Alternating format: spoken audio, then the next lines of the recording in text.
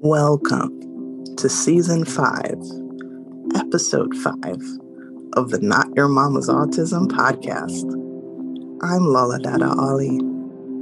In this episode, we discuss a very important life skill now being taught with autistic people in mind. For many, driving is still considered a rite of passage and an exercise in independence. For some with certain neurodifferences, like autism, the idea of driving may pose challenges due to sensory differences or perhaps bring about a heightened sense of anxiety just thinking about all the safety concerns associated with driving itself. In this episode, we speak with Andrew Arboe, founder of the organization Driving with Autism, about his own autism diagnosis, how he came up with the idea of educating people on this subject, and what his plans are for future content. So, with that in mind, let's get started. Hello, Andrew. Welcome to the Not Your Mama's Autism podcast. Thank you so much for being with us here today. Thank you for having me. First time here, so I can't wait. Before we get into the organization you launched on your own, I wanted to briefly talk to you about being an autism self-advocate. Your 9 to 5, as they call it, is you're currently the director of community outreach for a company called Planning Across the Spectrum. And you yourself are an autism self-advocate. So I'd like to talk to you a little bit about the organization you're currently working for, and when did you know you had a neurodifference in the first place? Good questions. I should probably go over, the autism question first before I go into, both Playing Across the Spectrum and Driving with Autism. For the difference, or when I learned of autism, I think I was around 5 or 6. It's around those ages where memories are kind of a little vague, aside from some very select Disney World ones. It was like 1998. And one experience that stands out was Animal Kingdom. It was a 4D, it was like a 6D show, and I hated it. I think I hated the sensory aspects. I don't think it was Bugs Life or the Pixar movie that was associated with the event or part, the attraction or whatever it was. I think it was a show, and I hated the different feeling. It was probably too much sensory for me when I was a kid. But around that time, like 99, 98, where I kind of learned about dinos, and I didn't really start using the word autism until much later. I'd be the type where I'd be going over tables, sugar packets, something I did, and I guess that translated into my coffee habits now. Had my third an hour and a half ago, so I'm set for today. Sugar-free, so I guess I learned a lesson there, but I always like to have some sort of energy. Not like energy drink levels. I can't do that stuff, but I feel like coffee is a bit more doable at that. Yeah, I love coffee as well. So you and I definitely have that. Iced coffee on my end. Iced coffee. Yep. I live in, so this is the season where iced coffee is important. It's very. I have it full year, even in the cold. I just like it, and also just helps. And the origins of that, and I should probably go, well, technically it waits because I used to go to school. I used to go to a community college, and I became a disability specialist. It was a program. It was not that well known in Connecticut, where I'm at. And there was one, this was actually before I actually started driving. So I was taking the bus, and I used to do 6 a.m. walks to the bus station. It was kind of like 20-minute walk. It wasn't the worst. It was good exercising, but I was tired, zombied out. And I accidentally stumbled upon Dunkin' Donuts. I was not into the hot coffee. It might be different now since I've been having coffee for about 4 years now. I remember just grabbing one of their pre-made vanilla drinks. I had it and I actually liked it, and it's been downhill. I mean, uphill since. So, and also coffee just been a defining part of what I do for both playing across the spectrum and driving with autism. And I think I can do like a brief overview, right? Or yeah, a brief overview of both. please do. I go over playing across the spectrum, then this was actually covered in one of your earlier episodes with my employer, Andrew Kamu. So any listeners interested in listening to that, please do. He's really great with money. But to kind of go over the basics of that, and just keep in mind, I'm not a financial background. I'm more of the outreach person. I help get him to places and kind of let people know that we're a thing. And yeah, just do a lot of speaking engagements or whatever sort of collaborative efforts that they want to do. But for like in a nutshell, Plan Across the Spectrum does a lot of specialized services for those whatever disability that you can think of. Like everyone's kind of like a different case, and we kind of provide just advising on what they want to do. Like they want able account, they need help setting up able accounts. We could do that, and if they need help with some sort of benefits, like Stay Connected is rough with that sort of thing, we help you out. Especially we know it's not the most fun in Connecticut for sure. So, and then we also help employers out. We help employers with their benefits and their 401ks packages, and also help them be inclusive. And that's not even touching upon the other thing that my employer does called the Neurodiversity Index, which helps people with investing in inclusive companies. And it's quite big. I work on a skeleton, and the amount of work that goes into it. And I've seen the website, I've seen a guide, and really amazing stuff. That's kind of what I do here. And I guess now go to the other organization. This is the one I founded, and it has like the same staff, like a similar staff to Plan Across the Spectrum, a lot less of the financial aspects. But my boss is also one of the board members there, who's also just been a supportive hand. For the most part, Driving with Autism is a one-man show, which is me. And right after this recording done, I have to schedule a social media post for next week. It's just a Friday habit for me to get into. But get into the actual one, Driving with Autism is a online driver awareness program. It can be accessed in all 50 states. No one has to worry about state laws or trying to go through kind of a lot of the hoops. Like we're just like a big resource, and we also provide a lot of just webinars. We have like a live webinar. Pardon me, might need a fourth cup by this point. So I do like a full. Reception. Can you? Oh, it's good. Anyway, done. Resume back, and then Drive Autism does like an 8-part webinar series that kind of goes over a lot of these different driving ideas, like going how to deal with certain situations. We have a topic on police, like strategies on how to deal with the police interactions. That one's big and has to be discussed. But we don't also do that. We also do all the readiness, like parent involvement, because again, driving parents and then new drivers can be complicated, not always. And I don't want to go into that stereotype. Like the challenging interactions with, let's say, someone heading butts at their parents. It's not always like that. Like I've talked to a bunch of parents that are really, really just want to get their teens and young adults out there, and they do everything they can. So kind of just go over how important it is to go over that, and also go over the motivation, the sensory needs. Driving's very sensory based.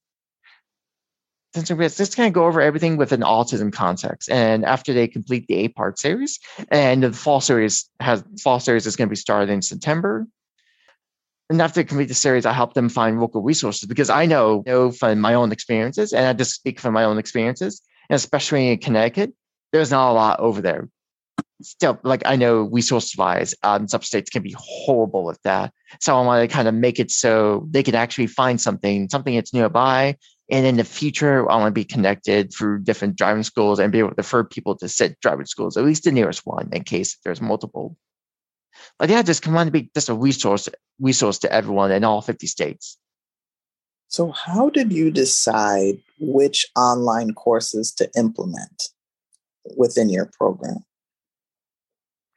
Good question. A lot of it is just kind of letting people kind of know things that I wish I knew when I was learning how to drive. Motivation, and then the biggest example, sensory needs. And this is something I learned after I obtained my license, is like something I call now is sensory tools. It's actually a blog. There's actually was a blog post that actually goes over that, and it's something I love chatting about. Is like sensory tools, and it's like a set of tools that you could use. Like it could be practical, it could be physical, or even be mental strategies. And I didn't realize until after I got my license is I love listening to video game music while I drive. I didn't know that because, well, my dad had control of the car, and well, with limitations, and so I had to compromise, if you know what I mean, helping my dad's anxiety go down. So obviously, I won't have anything, too noticeable. So I didn't know, and after that, I was like, wait, this works. Like, even if I'm like drowsy, because hey, those type of days happen, and maybe been slightly drowsy, but not to that bad point. And then, but music and really good music just again helps me to hyper focus, and it doesn't matter what volume, it just helps. And then I even listened to a couple podcasts before. I even listened to kind of like adaptive Hollywood movies adapted to a radio form. Like I listened to a Hitchcock movie one time. I listened to Strangers on the Train, and I adored it. It also got me through a nonsensical highway in Connecticut. That's kind of rough. That's kind of enough left to navigate, and kind of infamous over in that state. So like those things kind of helped me out. And then I found out there was also other tools like even plushes. Even plushes can be handy. Not for everyone, but and then like with the plushes to kind of go over that, just kind of if it's like something out of your favorite character, and if it's like candy in there, and you can kind of reach to it in a reasonable degree, but you don't want to kind of go like super over the top. Like if you're as well, and I highly encourage always drive safe as usual, have your hand on the steering wheel. Well, like if I were in a stoplight, I kind of like put a hand on one of the plush I have on it. It's kind of like a video game character. I have it hanging in the rear window. Like, well, with stuff like that, that's kind of smoothing and it helps tolerate the sensory aspects. And a lot of this I did not know. So I kind of do everything of I wish what I knew, but I also open the fact that people have different experiences. Like I don't think there'd be a lot of people like me that kind of get off fun listening to Hollywood movies on an audio form while driving, or listen to video game music also for a drive. So yeah, just kind of acknowledging that. And always like to acknowledge the gray side of driving. So that's kind of more just knowing that it may not be for everyone, and that's okay, or maybe different strategies. So let's just explore that and kind of go over what could be the possibilities. That's a good segue. You mentioned the gray side of driving. What do you mean by that? Yeah, that's kind of like it's kind of like people have different transportation. Like in my state, it's usually I don't want to stereotype, but a lot of the services tend to be more public buses, which is fine, mind you. And the one of the issues was that driving was not discussed, not discussed, not discussed. So that kind of led to well, I didn't really know what to use, and it led to some kind of external barriers. And there was also the safety side because again, everyone's completely different. And I actually chatted with a few parents. One that was on a local podcast, and I really admired their perspective. This podcaster has two sons, varying ends. Being careful with my wording because the community is very semantic space, and if you say one thing wrong, they will chew you out and kick you out the door. And I'm honestly not a semantics guy, but it's something that people really care about a lot. So being a little careful, but varying ends. And I always like listening to those type of perspectives because again, I have my own perspective, and I cannot ever speak over pardon me, an autistic person's perspective because I have my own. Because my own autism is different than everyone else's. So I always like to keep in mind, and I'm always the one is if driving works for you, awesome. If it's something that you need more time, that's also cool. And if you need or if you have to use something else, or if it's not for you, like you have to do you. A great point. It's a great point. I want to talk to you about some coping mechanisms when you're driving. For instance, not everybody, as you know, follows the rules of the road the way they should. So how do you cope when you see someone else driving erratically or someone else just generally not following the rules? So how do you deal with it? I can probably answer this both ways. I guess first off is kind of my own experience. And I will mention that I get that question asked all the time to the point where I have to include it in my webinar series. It's called Driving Situations and Overcoming Them. It's basically one of the first slides in that course, just because I get that asked so much. And it's a really good one because it's not just like an autism and like a disability thing. It's like a general, like a universal, like driver's question of how do you? And then to my own experience, what I do honest is either ignore say some Gordon Ramsay type words to myself. Because, well, I'm usually a solo driver. I don't mind passengers, but I tend to drive solo on the most part. Which is usually the case for a lot of people. Not everyone.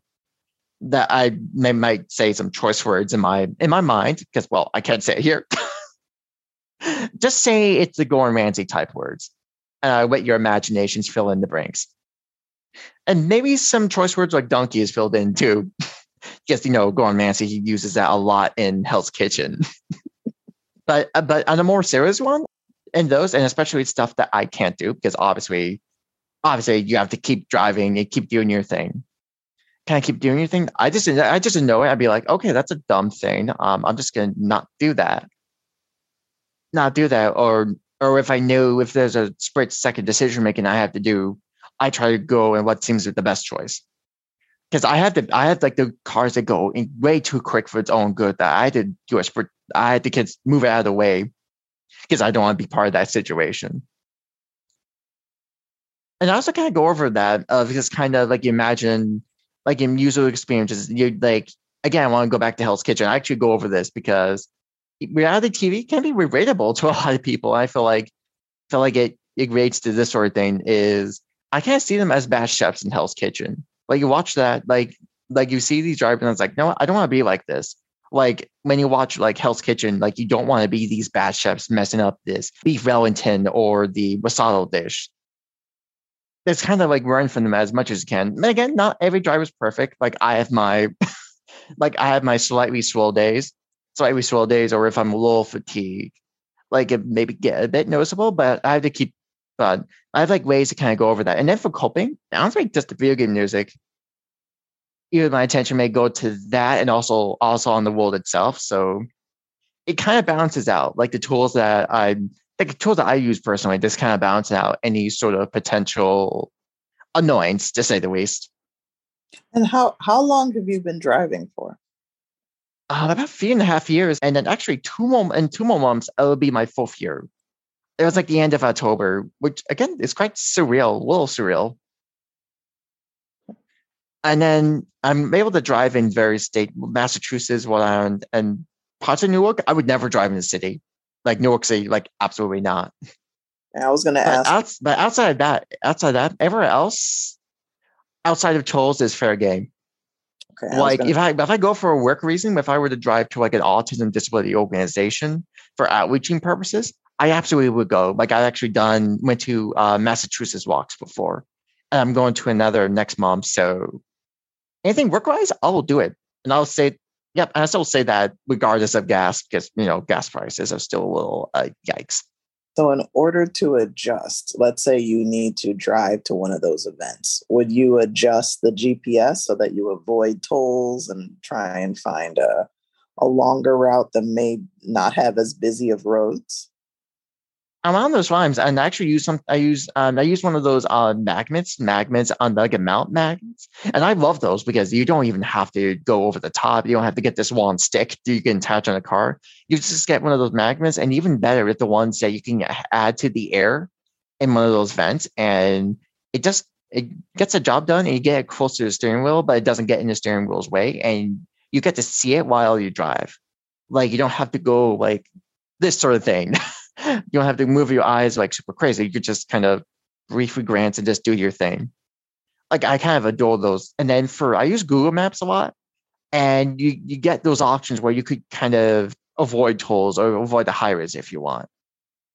And I like to do research. I also know some cheat sheets like Massachusetts. Like if you avoid Route 90, which is the turnpike, that's like I think like 100% of tolls in that highway in Pacifically. And I Google map that too. Research kind of helps, even in some of the lanes. And that actually was a tool that I used to kind of help myself when I was working towards obtaining my license. So there's the kind of type of things I would use. And if I have to find a place to record or find a place to recharge my phone, or if I'm sitting somewhere, or if I'm nearby a plug, I use that. I try to use resources whenever I can. What advice, now that you have almost 4 years under your belt, what advice would you give autistic people who might fear driving, but still are moving towards the direction of learning how to? Self-pacing yourself, especially driving, is one of the best things that you could do for yourself. I tell people that there's not really a magic age to drive, and if you need extra time, you need extra time. Back in 2018, because right now I'm 29. I got my license when I was 25, so obviously not teenager ages. I still have some people think look like I'm in my teens still, but it really should be based on what you want to do. Again, I speak to a lot of other people that kind of go through varying ages. And I actually used to work for a school system, and they knew that I was kind of trained because I was kind of getting my license, and I had like one or two staff members that are on the old side, and they told me that they went a lot later in their life to kind of get their license. So again, like if self-pacing or kind of do what makes you comfortable, and then obviously the motivation, just having like a driver to kind of not like that video driver, I guess more. Okay, it's probably like a pun, but I mean like have something that can like get you to play, something to kind of get you to ideas, like something that will get you to point A to point B, motivation wise. Are you looking to add any more courses soon? And that's a really good question. I'm always kind of looking at future projects. I'm trying to see what else is done throughout the country. Like I was actually speaking to someone today, and I was kind of found out that a photo hospital has some sort of a new driving program. So I kind of want to kind of look into that and kind of see what I can learn from that. So I always try to see what's around my area and also in other states too, especially since I'm trying to do partnerships throughout the whole country, where I can be able to refer people to those driving schools that may become certified partners. And it's something I'm hoping to have published on the Driving with Autism website. It's on a page I'm hoping to get up there in the next month or so. Thank you for listening. If you like what you hear, please share, subscribe, and leave a 5-star review on your favorite podcast platform. If you're interested in how our podcast came to be, please check out season 1 of this podcast in its entirety. If you're interested in our story in written form, check out a series of articles I wrote for PsychCentral.com titled The Caregiver's Chronicles. As always, we thank you for your support. Not Your Mama's Autism podcast is hosted and written by my mom, Lila Dada Ali, and it's also co-written and produced by me, Fella Ali. My dad, little sister Alero, and I are all occasional contributors. My dad, Tosin Ali, also helps produce sometimes. Big thanks to my aunt, Wilane Williams Ali, who did our graphic design. See you guys soon.